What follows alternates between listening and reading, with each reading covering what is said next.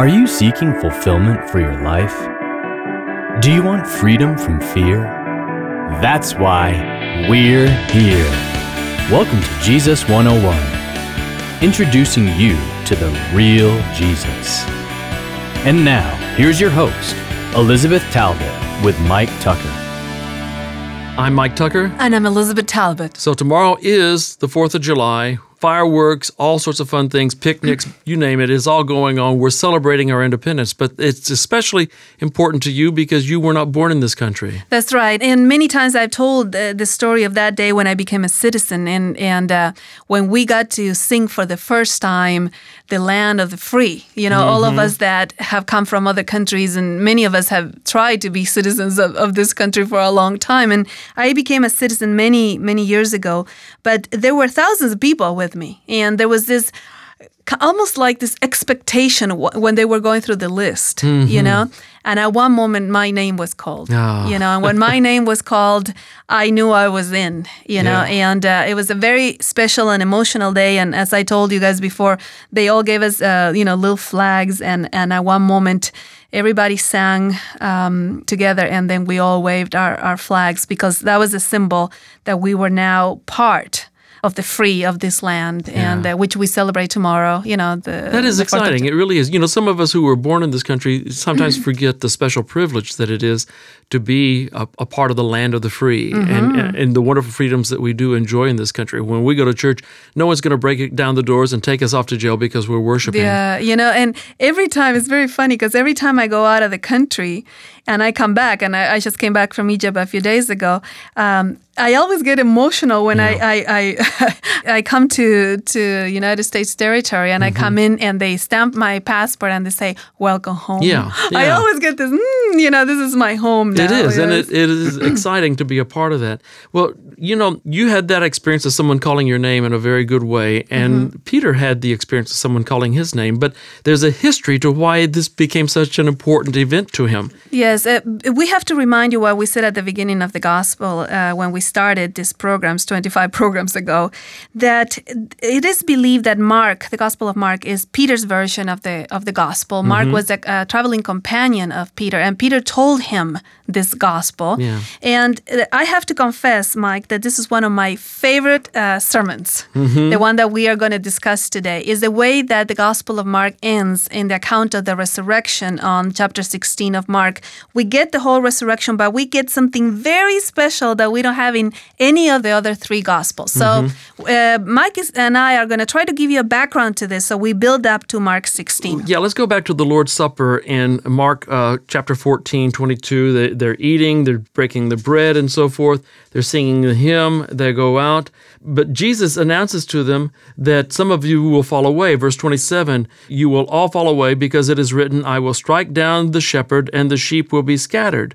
But after I have been raised, I will go before you to Galilee. But of course, Peter has a big mouth all the time, just like I do, and I interrupted. He interrupted Jesus, I'm sure, just like you interrupted me. But go ahead. Now that you've interrupted me, go ahead and read verse 29. Peter said to him, even though all may fall away, I will not. I mean, you almost can see Peter saying, absolutely not. All these weak people might fall, but I'm not going to fall. Absolutely not. And Jesus looks at him with this compassion, saying, truly, I say to you, Peter, that this very night before a rooster crows twice, you yourself, Peter, will deny me 3 times. But Peter, in verse 31, it's my turn to interrupt. Okay. But Peter kept saying insistently, even if I have to die with you, I will not deny you. And they all were saying the same thing too. So it's very important to see this as the background. Peter is so sure of himself. And I identify with Peter because there have been times that I feel so strong in my walk with the Lord and say, this is never going to happen to me. Nothing like this could ever happen to me. And then it happens to me. And that's exactly what happened to Peter. Now they are beating Jesus. They are trying him. They're blindfolding him. They're saying, prophesy to us in verse 66. And Peter was below in the courtyard, and one of the servant girls of the high priest came, and seeing Peter warming himself, she looked at him and said, you too were with Jesus the Nazarene. But he denied it, saying, I neither know nor understand what you are talking about. And he went out into the porch. And he did this another 2 times. And the narrative keeps telling us that the rooster was crowing, and he didn't realize what was going on until the very end. And it's very interesting that this is the last part of the same chapter in which Peter has said, absolutely not, this is not going to happen to me. We don't even get out of the chapter before he denies Christ absolutely. 3 times. And so he starts cursing and swearing in verse 71, I do not know this man you're talking about. And then something incredible happens in verse 72 because he realizes. And immediately a cock crowed a second time, and Peter remembered how Jesus had made the remark to him, before a cock crows twice, you will deny me 3 times. And he began to weep. Here you see Peter in a way that you don't regularly see him. Yeah. He's weeping. He is defeated. He is down. I mean, you almost can put Judas and Peter exactly in the same place. Both denied their Lord. Now, the difference between the two is how both of them reacted to this. But Peter denied his Lord. He turned his back on him, and he did the exact thing that he said he wouldn't do. But Jesus remembered this even with the resurrection. So now we fast forward through the crucifixion, and we're going to fast forward here to Mark chapter 16, verse 1. But let me say this. Imagine what the other Gospels tell us, that Peter is so distraught that he says, I'm going fishing. On Sunday, he says, nothing is working out well. I'm going. But all of a sudden, they start getting these reports that something is happening. And we're going to read to you the resurrection report. And then we're going to pause right before verse 7 so that you can remember what we just told you, this story of defeat. Peter has been absolutely defeated. Verse 1, and when the Sabbath was over, Mary Magdalene and Mary the mother of James and Salome brought spices that they might come and anoint him. And very early on the first day of the week, they came to the tomb when the sun had risen. And they were saying to one another, who will roll away the stone for us from the entrance of the tomb?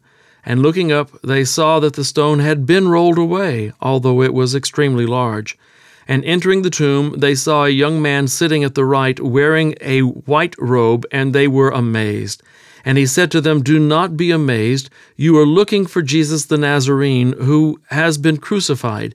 He has risen. He is not here. Behold, here is the place where they laid him. See, this is fantastic. These women are coming to the tomb, and there is an angel waiting for them. And the angel has a message from Jesus Christ for them. And this part makes me cry every time, because he starts to tell them, look, the tomb is empty. He has risen. He's not here. And then he says something that I almost feel like I would like to have instruments and symbols to say, this is the summary, this is the conclusion of the Gospel of Mark. So let's read it slowly. With Elizabeth's drum roll in the background, we hear this, but go tell his disciples and Peter. And Peter, did you get that? And Peter. Mentioned him by name, called him by name. Yes, and I call this the Gospel in 2 words, because you know why he says and Peter? Because Peter was not going to show up.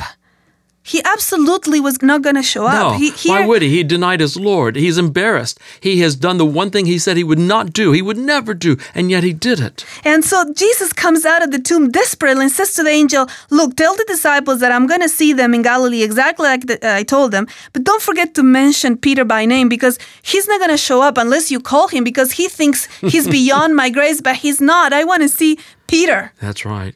And Peter. Tell Peter. You know, the legend has it that for the rest of his life, wherever Peter went, someone from the crowd would whistle the crow of a rooster just to remind him, just to gig him, and that Peter would look to try to find the individual but could never find him. That was the legend. I don't know if that's true or not, but it still is a constant reminder of his denial of his Lord. But here, Jesus is saying, you know what? That's behind you. I have forgiven you.